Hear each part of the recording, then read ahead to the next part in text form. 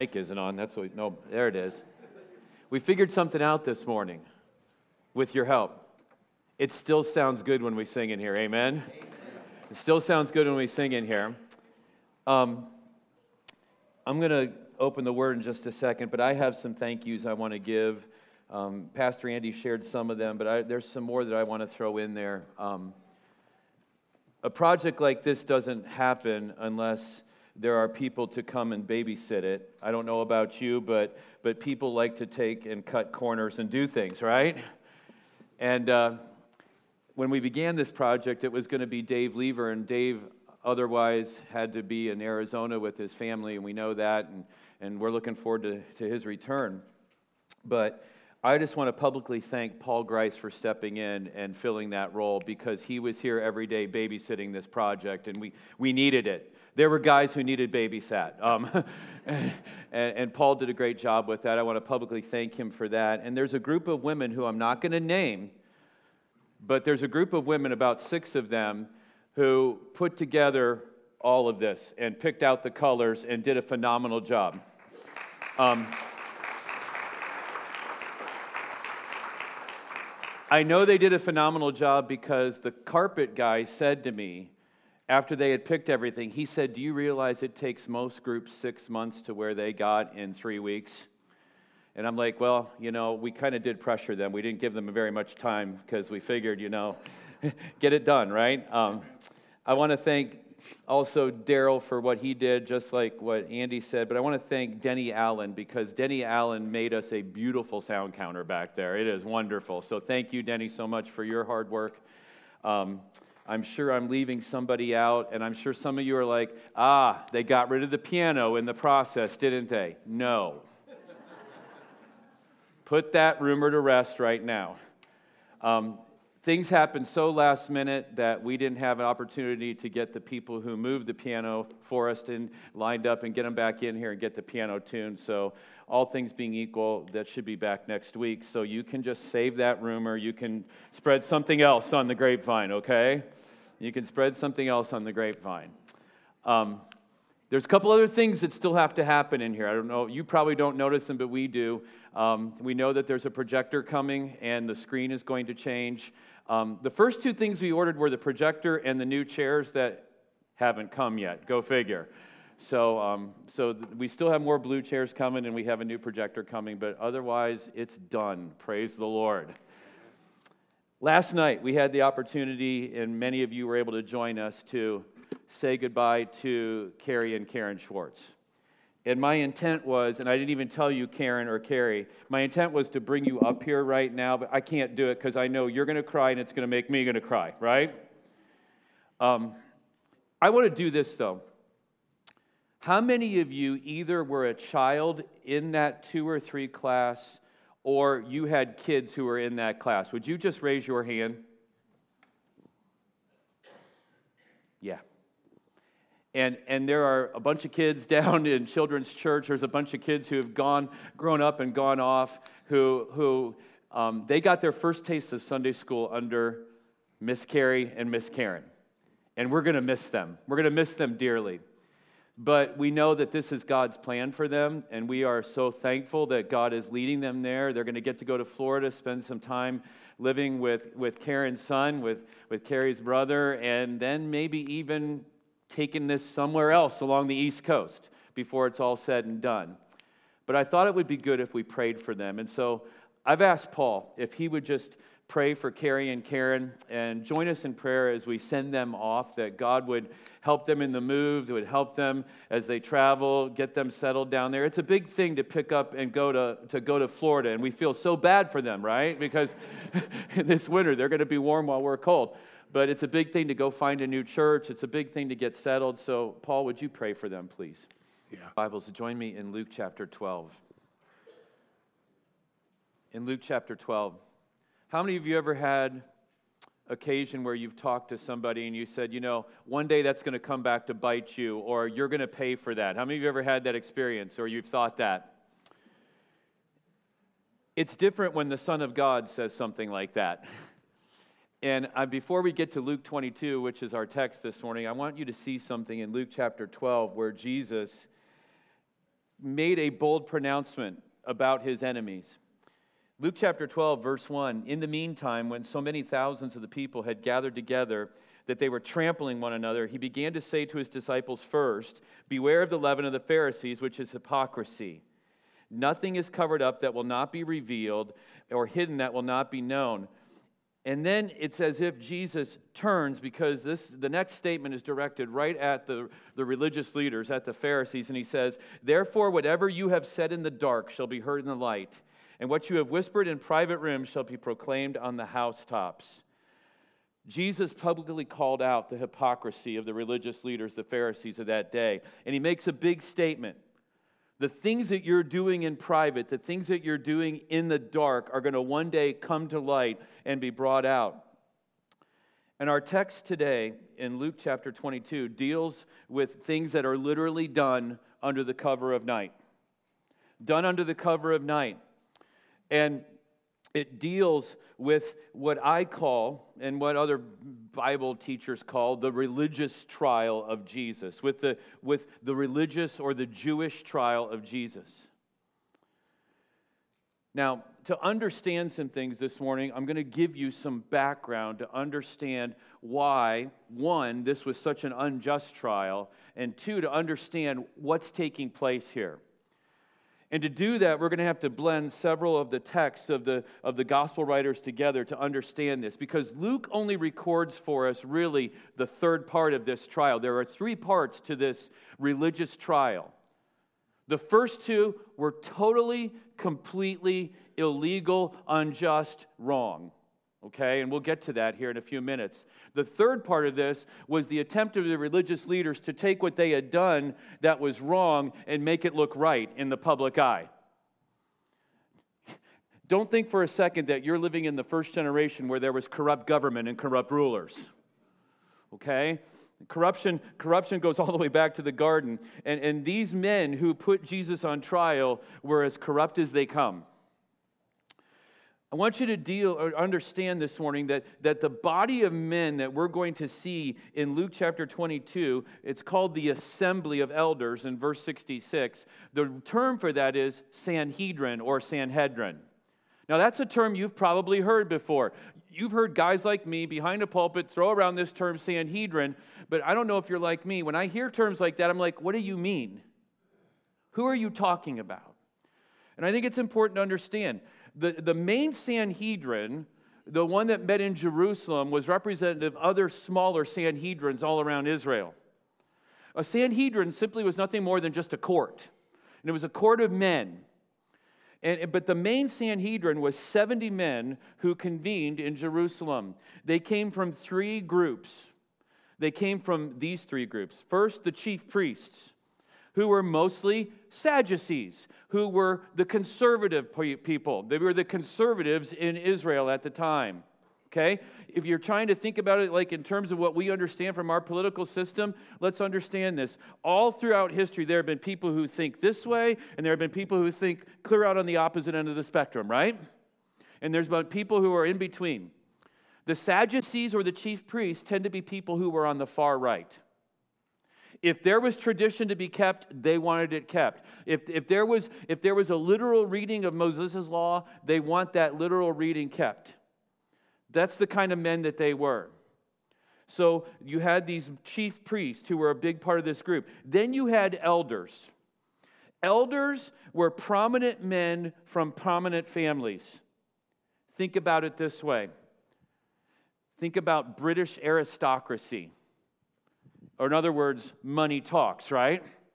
These were men who were very wealthy, and they liked to throw their influence and their money and their wealth around, and with that, they got what they wanted. So you have religious conservatives, you have men who throw their money around. Now, those two don't normally agree on much, do they? But you have a third group as well, known as scribes. The scribes were mostly Pharisees.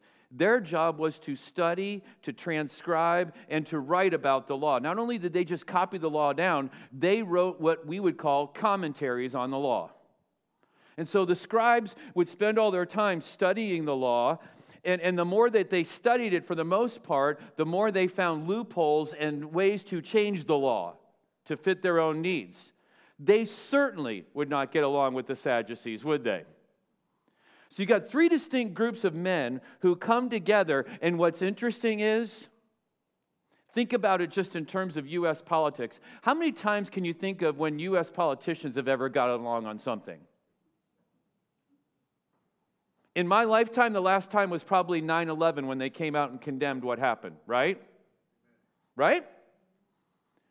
It happens very rarely. It takes something big for politicians and men who have power and influence to get along, and yet they're going to agree, all 70 of these men, wholeheartedly with what's about to take place with Jesus.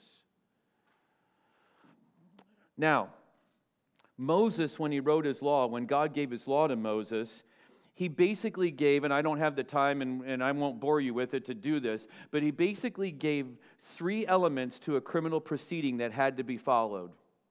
And these three elements were this. One, it had to be a public trial.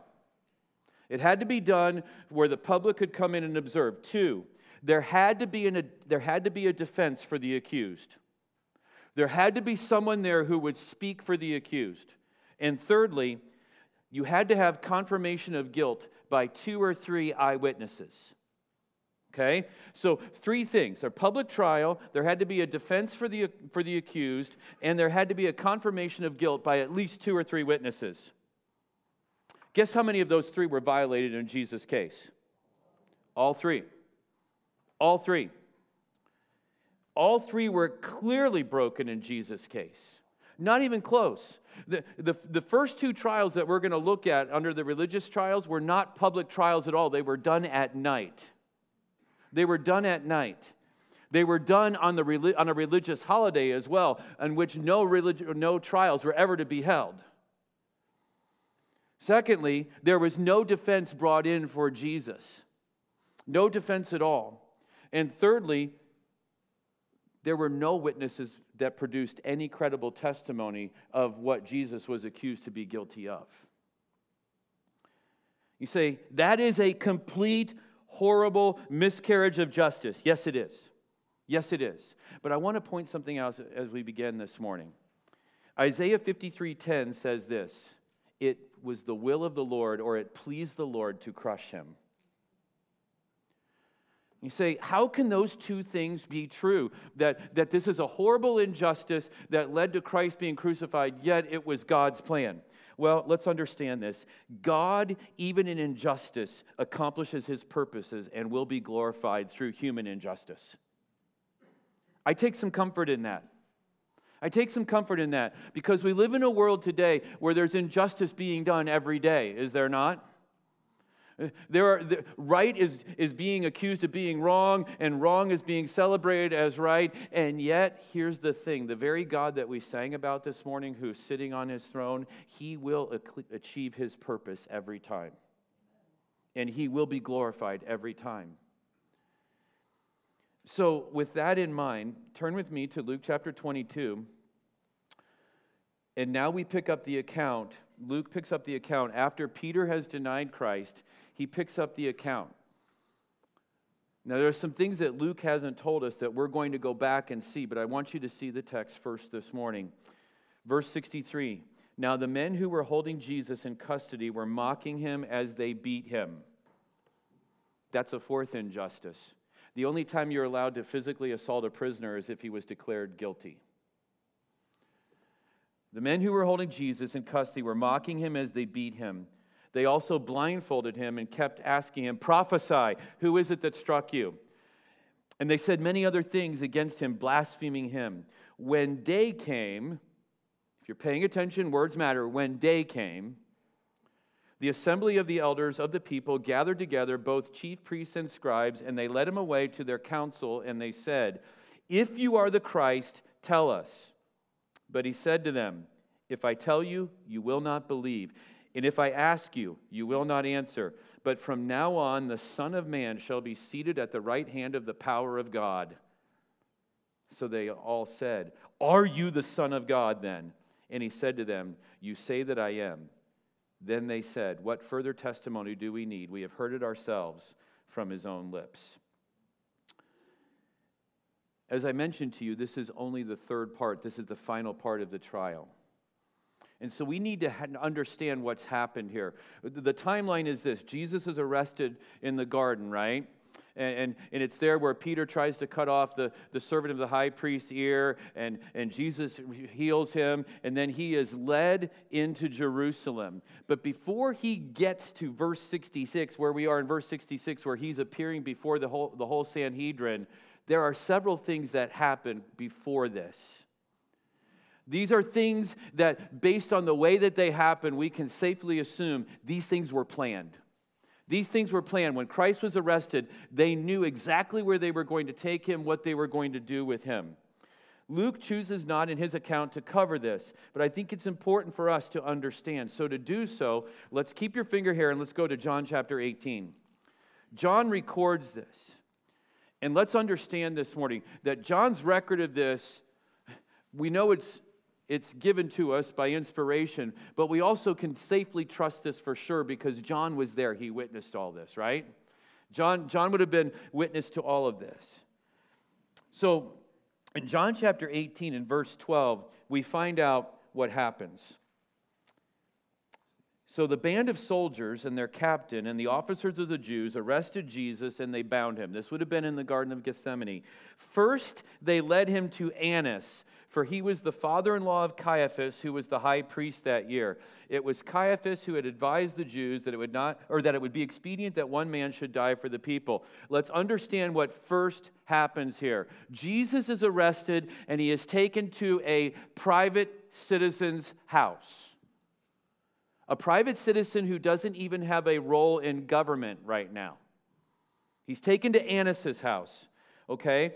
Annas was the father-in-law of Caiaphas. We see there in verse 13. We need to understand who Annas is. Annas was a high priest at one point, but if you know anything about Jewish custom and Jewish law, you can only serve for high priest for only so long. But Annas used his time as high priest to build power around him.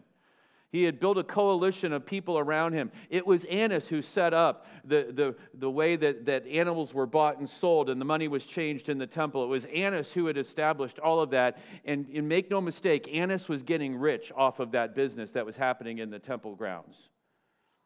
So you have Annas, who is the father-in-law of Caiaphas. What isn't said here is that Annas had 5 sons. So after Annas, each one of his 5 sons served as high priest. And now he's run out of sons, so he has daughters. So now his son-in-law, Caiaphas, is the high priest. There's just a little bit of nepotism going on here, right? Just a little bit happening here. He's a powerful man, and he has used his power and his influence now, and he's going to start throwing his influence around here when it comes to Jesus. John records for us what happens with Peter, but I want us to skip down to verse 19. The high priest, that would be Annas, and he would still have that title of high priest, even though he was not the acting high priest. The high priest then questioned Jesus about his disciples and his teaching. One of the things about a Jewish trial was the only people who were allowed to ask questions of Jesus were members of the Sanhedrin, of which Annas now is now violating that because he's not a priest anymore. And here Annas is questioning Jesus. Jesus answered in verse 20, I have spoken openly to the world. I have always taught in synagogues and in the temple where all the Jews come together. I have said nothing in secret. Why do you ask me? Do you understand what Jesus is doing here? He's pointing out the injustice of what's happening here. He's like, I've never done anything. I've never said anything that I proclaim that you're asking me about in secret. And basically what he's saying is, well, I've never done anything in secret. Why are you bringing me here in secret, Annas, and questioning me here alone? It's a challenge to them to bring witnesses. You'll see in verse 22 that when he had said these things, one of the officers standing by struck Jesus with his hand, saying, is this how you answer the high priest? Jesus answered him, if what I said is wrong, bear witness about the wrong. But if what I said is right, why do you strike me? Jesus just simply points out, and Jesus gives us a lesson, if you will, too, on how do you and I advocate for ourselves whenever things are wrong. Is Jesus speaking truth back to these people? He is. Is he appealing to what his rights are? Yes, he is. He is, and he's doing it in a respectful way. But you'll notice that this ends the first phase of the trial, because verse 24, Annas then sent him bound to Caiaphas, the high priest. Okay? Annas is the most important, most influential man in this, from the Jewish religion side of this. Okay? And now after he's had his speech and after he had his conversation with Jesus, now he sends him over to Caiaphas. Basically what he's saying is saying to Caiaphas, hey, I think I found that this guy is guilty. Just do what you need to do with him now. So we pick up the account now. And to do this, I want to go to Matthew 26, because I want you to see a couple things in Matthew 26 where Matthew records this.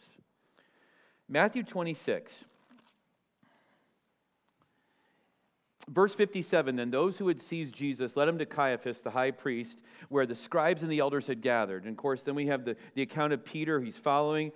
And verse 59, now the chief priests and the whole council were seeking false testimony against Jesus that they might put him to death, but they found none, though many false witnesses came forward. At last 2 came forward and said, this man said, I am able to destroy the temple of God and rebuild it in 3 days. And the high priest stood up and said, have you no answer to make? What is that these men testify against you? But Jesus remained silent. And the high priest said to him, I adjure you by the living God, tell us if you are the Christ, the Son of God. And so now, still at night, before Caiaphas, they're bringing in false testimony. They're trumping up charges, if you will, of blasphemy. You look at verse 65. Then the high priest tore his robes, and he said, he's uttered blasphemy. What further witnesses do we need? You have heard his blasphemy. What is your judgment? They answered. He deserves death. Again, that's something that Caiaphas, as the high priest, could not give. Then they spit in his face and struck him, and some slapped him, saying, prophesy to us, you Christ. Who is it that struck you? Which is the account that we read in Luke. So understand now, when we come to Luke chapter 22, that Jesus has already been a part of 2 mini trials. Jesus has already been a part of 2 mini trials where he has been questioned by the former high priest and now the acting high priest. And so when we come to verse 66, Luke does give us a clue as to what's happening when he says, when day came. So now it's day, and now the religious leaders who already have predetermined what the end will be for Jesus, and they've gone through, if you will, their kangaroo court. Now they have to put a nice, shiny, legal veneer on all of the misdeeds that they have done. And so what they do is they convene the Sanhedrin. You see in verse 66, the assembly of the elders of the people gathered together, both chief priests and scribes, and they led him away to their council. They take him to the actual temple grounds. And on the temple grounds, there is a chamber there on the Temple Mount where the Sanhedrin met. And they bring Jesus into this formal chamber, and they now convene a legitimate court after they've done all this illegal behind the scenes. And so, what I want us to see this morning in the time that we have left is one, the wisdom of Jesus and how he handles this situation. And 2, I want you to see how Luke records for us 3 very important names for Christ in this tiny little passage. But before we do, I want you to see the mistreatment of Jesus in verses 63 through 65. And I want us just to let that sink in for a second. Jesus said in John chapter 15 and verse 20, if they persecute me, they will persecute you. Now, we tend to think of persecution in this way. Someone said something rude to me on the job because I'm a believer. I was offended because I had to go to this sensitivity training or something like that. Is that how we typically define persecution in our culture? I want you to understand the persecution that Jesus was talking about to his disciples in John chapter 15 was not just words.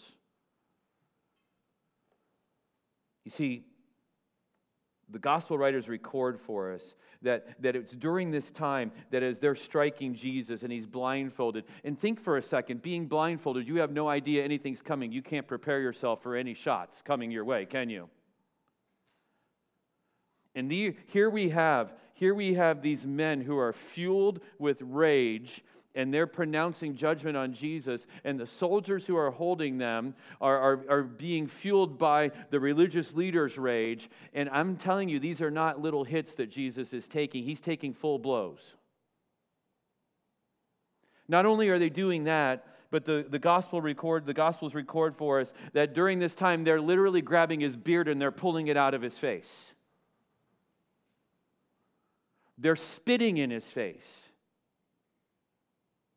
And he's not saying a word, and he's not fighting back. And as we think about that, I want you to think this way. Every drop of spit should have been in your face and in my face, should it have not been? Every punch should have been in my face, not his face. Every whisker torn out of his face should have been torn out of every one of the men in this room's face, and not Christ's face. And then ask yourself this, why is he doing it? Why is he doing it? Because it was the will of the Lord to crush him. It was the will of the Lord to crush him. Why? So that the word of God might be true and all the prophecies about him might be true. And that he might be the perfect, sinless Savior for us. You see, it's amazing in one hand when you think about it, the Son of God, but also he's a man, and he lives a sinless life up to this point, but can you imagine still being sinless when you are being totally mistreated? The thought of it makes me angry, that probably to the point of sin right now. And so as Luke records this for us, don't skip over verses 63 and through 65. Let that sink in what's happening here. The Son of God is literally taking blows for you and for me. He's enduring awful words. He's enduring his beard being pulled out of his face. He's enduring having himself being spit on. He's enduring all of this without retaliating at all. And then they lead him to this sham of a trial. And the first question they have for him is in verse 67. And it's the first of these three names for Christ that I want us to see. If you are the Christ, tell us. If you are the Christ, tell us. The first challenge to Jesus was, are you the Christ or not? The word Christ is the Greek word for Messiah. We get the Hebrew word Messiah, which means anointed one. The Greek word for that is Christ. And they're asking him, are you the one that has been promised all through all of our heritage and all through all of our history? Are you the one who's been promised? Think back. They knew enough of the law to know this. Are you the one who God pronounced way back in Genesis chapter 3 and verse 15? The one who is going to come and crush the serpent's head. Do you say that you're that one? The idea of being Christ has been a big theme in Luke's writing. In chapter 2 and verse 11, the message of the angels that Luke records for us is unto you is born this day in the city of David a Savior who is Christ, the Messiah, the Lord. Simeon, when Jesus was taken as a baby to the temple, Simeon proclaims in front of the whole temple courtyard, I have seen the Lord's Christ. I've seen the Messiah. Peter, in chapter 9 and verse 20, as Luke records this history, he says this, Jesus, you are the Christ of God. You are the sent one. You are the anointed one. And now he's being asked by 70 men who have already determined that he's guilty and have already determined that he's going to die, are you the Messiah?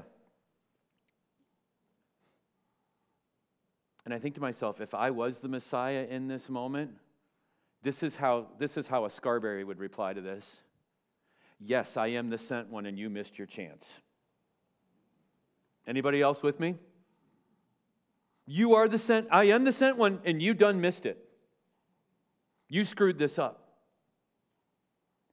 No, Jesus really doesn't even give an answer. He says, if I tell you, you won't believe. If I tell you, you won't believe. Should we be surprised today when we tell people about who Jesus is that they don't believe? Jesus himself is standing right there. He says, if I tell you, you won't believe me. That non-answer is an answer. And then he continues on. And if I ask you, you will not answer. Like, if this is flipped around and I ask you, do you believe that I'm the Christ? You're not going to answer me.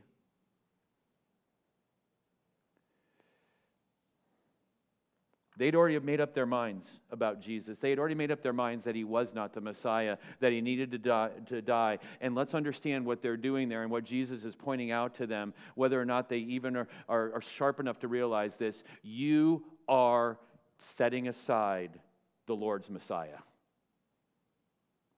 You are saying no to Almighty God and his plan in judging me and putting me to death. You are setting aside the Messiah.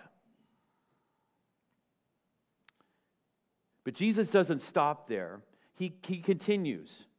And this has been a theme that we have seen all throughout the Gospel of Luke. Whenever Jesus does get in a confrontation with the religious leaders, either he responds very, very deftly or he chooses not to respond, but he usually gives them something that they weren't asking for, doesn't he?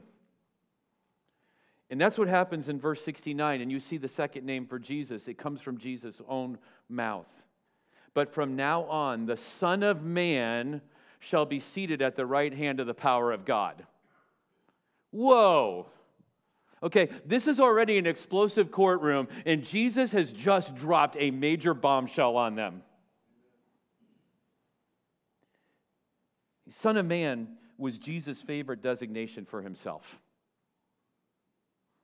Probably close to 100 times in the Gospels, you'll see record of Jesus referring to himself as the Son of Man. There's no mistaking why he does it. Keep your finger here and go with me back to the book of Daniel. I want you to see Daniel's prophecy in Daniel chapter 7. Because this comes directly from Daniel. And Jesus is clearly and intentionally connecting himself to the Son of Man that Daniel talks about here in Daniel chapter 7.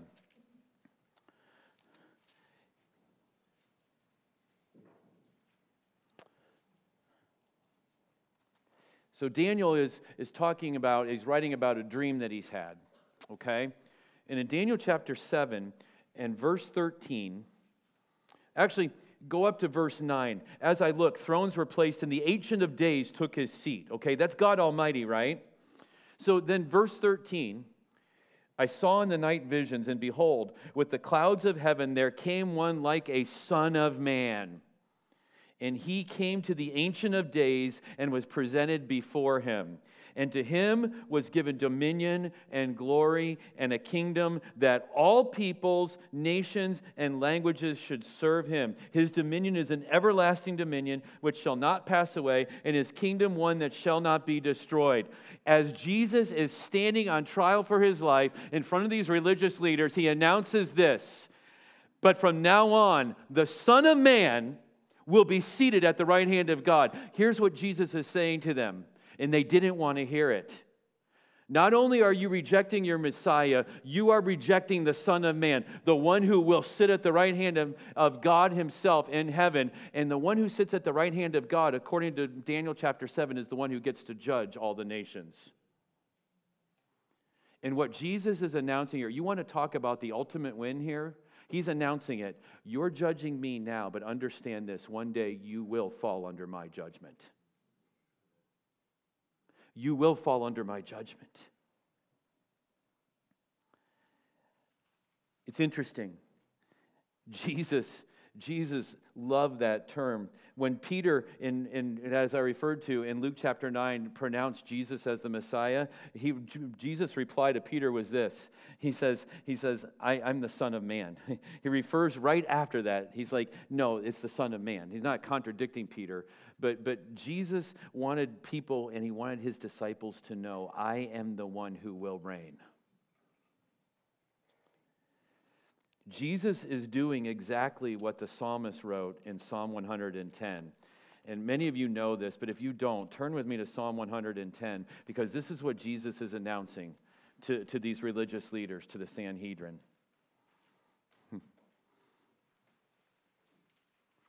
He's saying exactly what David said. The Lord says to my Lord, sit at my right hand until I make your enemies your what? Your footstool. And Jesus is announcing to these religious leaders, you think you have all the power, you think you have the upper hand right now, you're nothing more than my footstool. You're nothing more than my footstool. See, Jesus isn't just a political Messiah that's coming to rescue Israel and restore law and order there. He is the King. He is the Son of Man. He is the one who is seated at God's right hand right now, and he announces to them, yeah, you're going to kill me, and that's going to be fine, because where I'm going, you're not going to go. I'm going to be at the right hand of the power of God.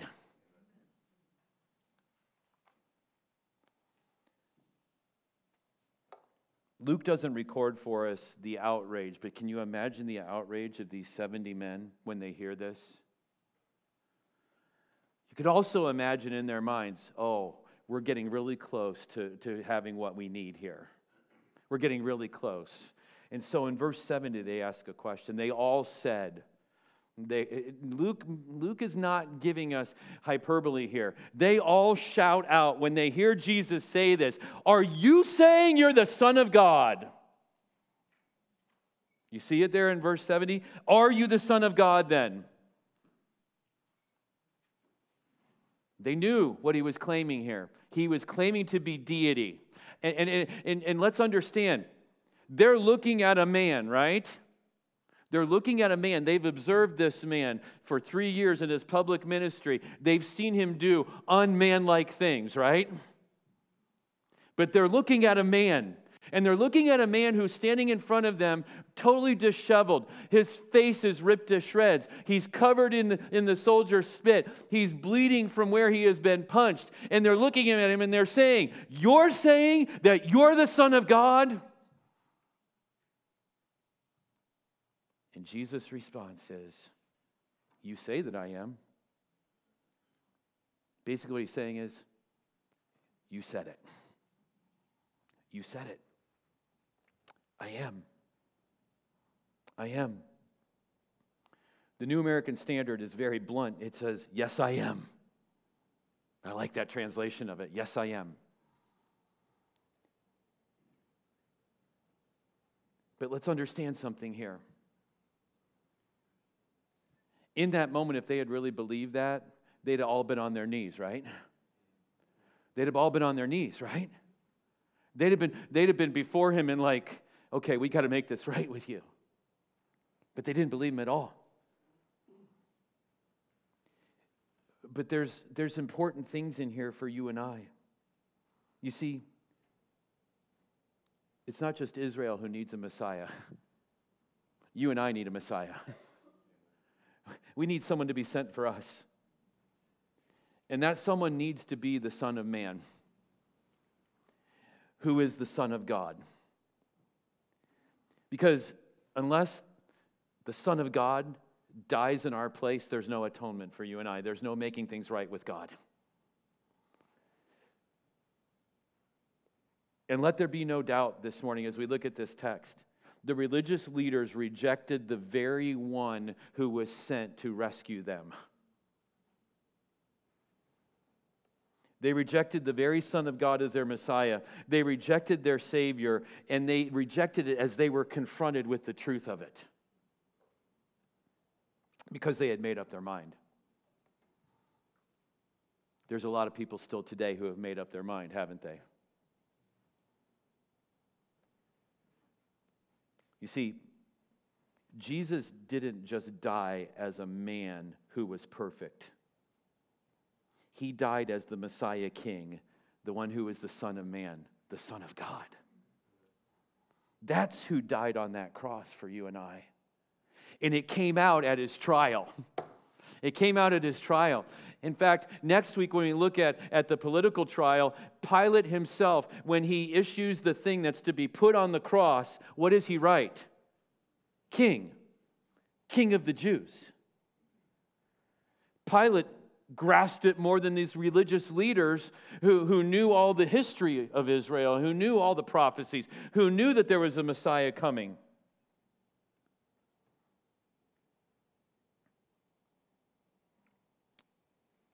But to reject this one who was rejected is to do so at our own peril, isn't it?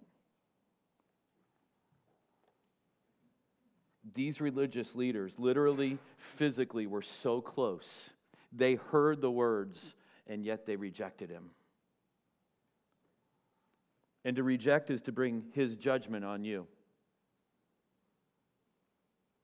Because the very same Jesus who was all beaten and broken and humbled and standing before them is now the all-powerful one who sits at the right hand of Almighty God, who will rule the nations with a rod of iron. But also, for those who will come to him, it's told that he's sitting at a throne of grace. It's an amazing thing, the paradox of that. The throne of judgment is also the throne of grace. Many of you have been with us for most of the time when we've gone through the Gospel of Luke. Luke is building right to this right now. All of Luke has been building to this. We have seen overwhelming evidence over and over of who Jesus is. And if you have been with us week after week and you've been listening and you've been paying attention, the evidence is incontrovertible. Christ is who he said he was. And the question is, what do we do about that? It's the same question for the religious leaders. What do we do about this?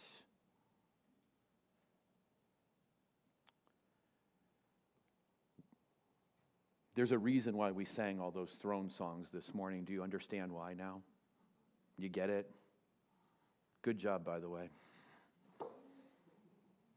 There's a reason why we're singing about the one who's sitting on the throne, because that's where he is. There's a reason why we focus on Jesus as the one who's risen and placed at the right hand of God. But it's good for us to look at Jesus, the man who was beaten and torn and suffering, because we see his heart of love. We see just how much he was willing to endure so that you and I might have salvation. Isn't that an amazing thing, church? Isn't that just an amazing thing? You know, I'm not trying to equate or say this. I mean, cross death is a horrible death. It is. It's a terrible death. But the stuff leading up to it, we tend to overlook. We overlook everything that happened to him, all the punching and all of the spitting and all of the tearing at him, and then to be reduced to this man who's totally beaten, broken, and then standing naked in front of the whole crowd.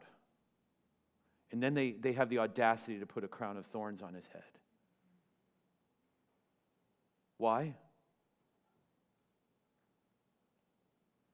For God so loved the world that he sent his only Son, that whoever would believe in him should not perish but have everlasting life. Isn't that an amazing thing that he would do that? And so this morning, maybe you've never thought much about why Jesus came or what he did, but understand this. Understand this. Jesus went through all of that so that you might have salvation. And if you reject that, you reject your Messiah. You reject the Son of Man, and one day he will be your judge. Say, that sounds rather harsh. That's truth. And we all need a good smacking in the face of truth, don't we?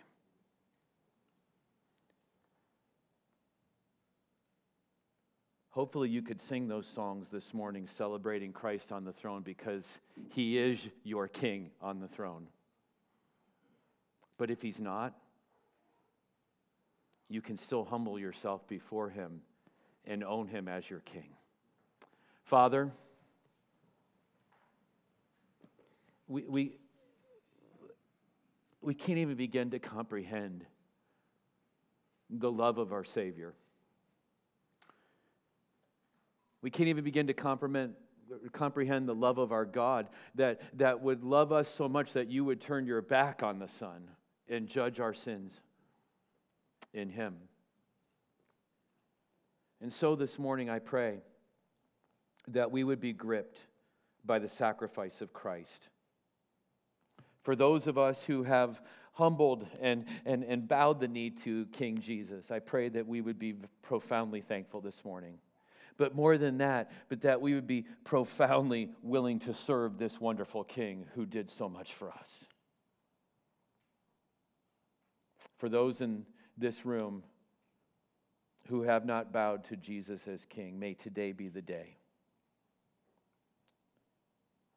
And before I close this prayer, I would just say to you, if one of the elders could talk with you, we would love to meet with you and share with you about Christ if you don't know Christ as your Savior. Just come find one of us. We do celebrate you as King.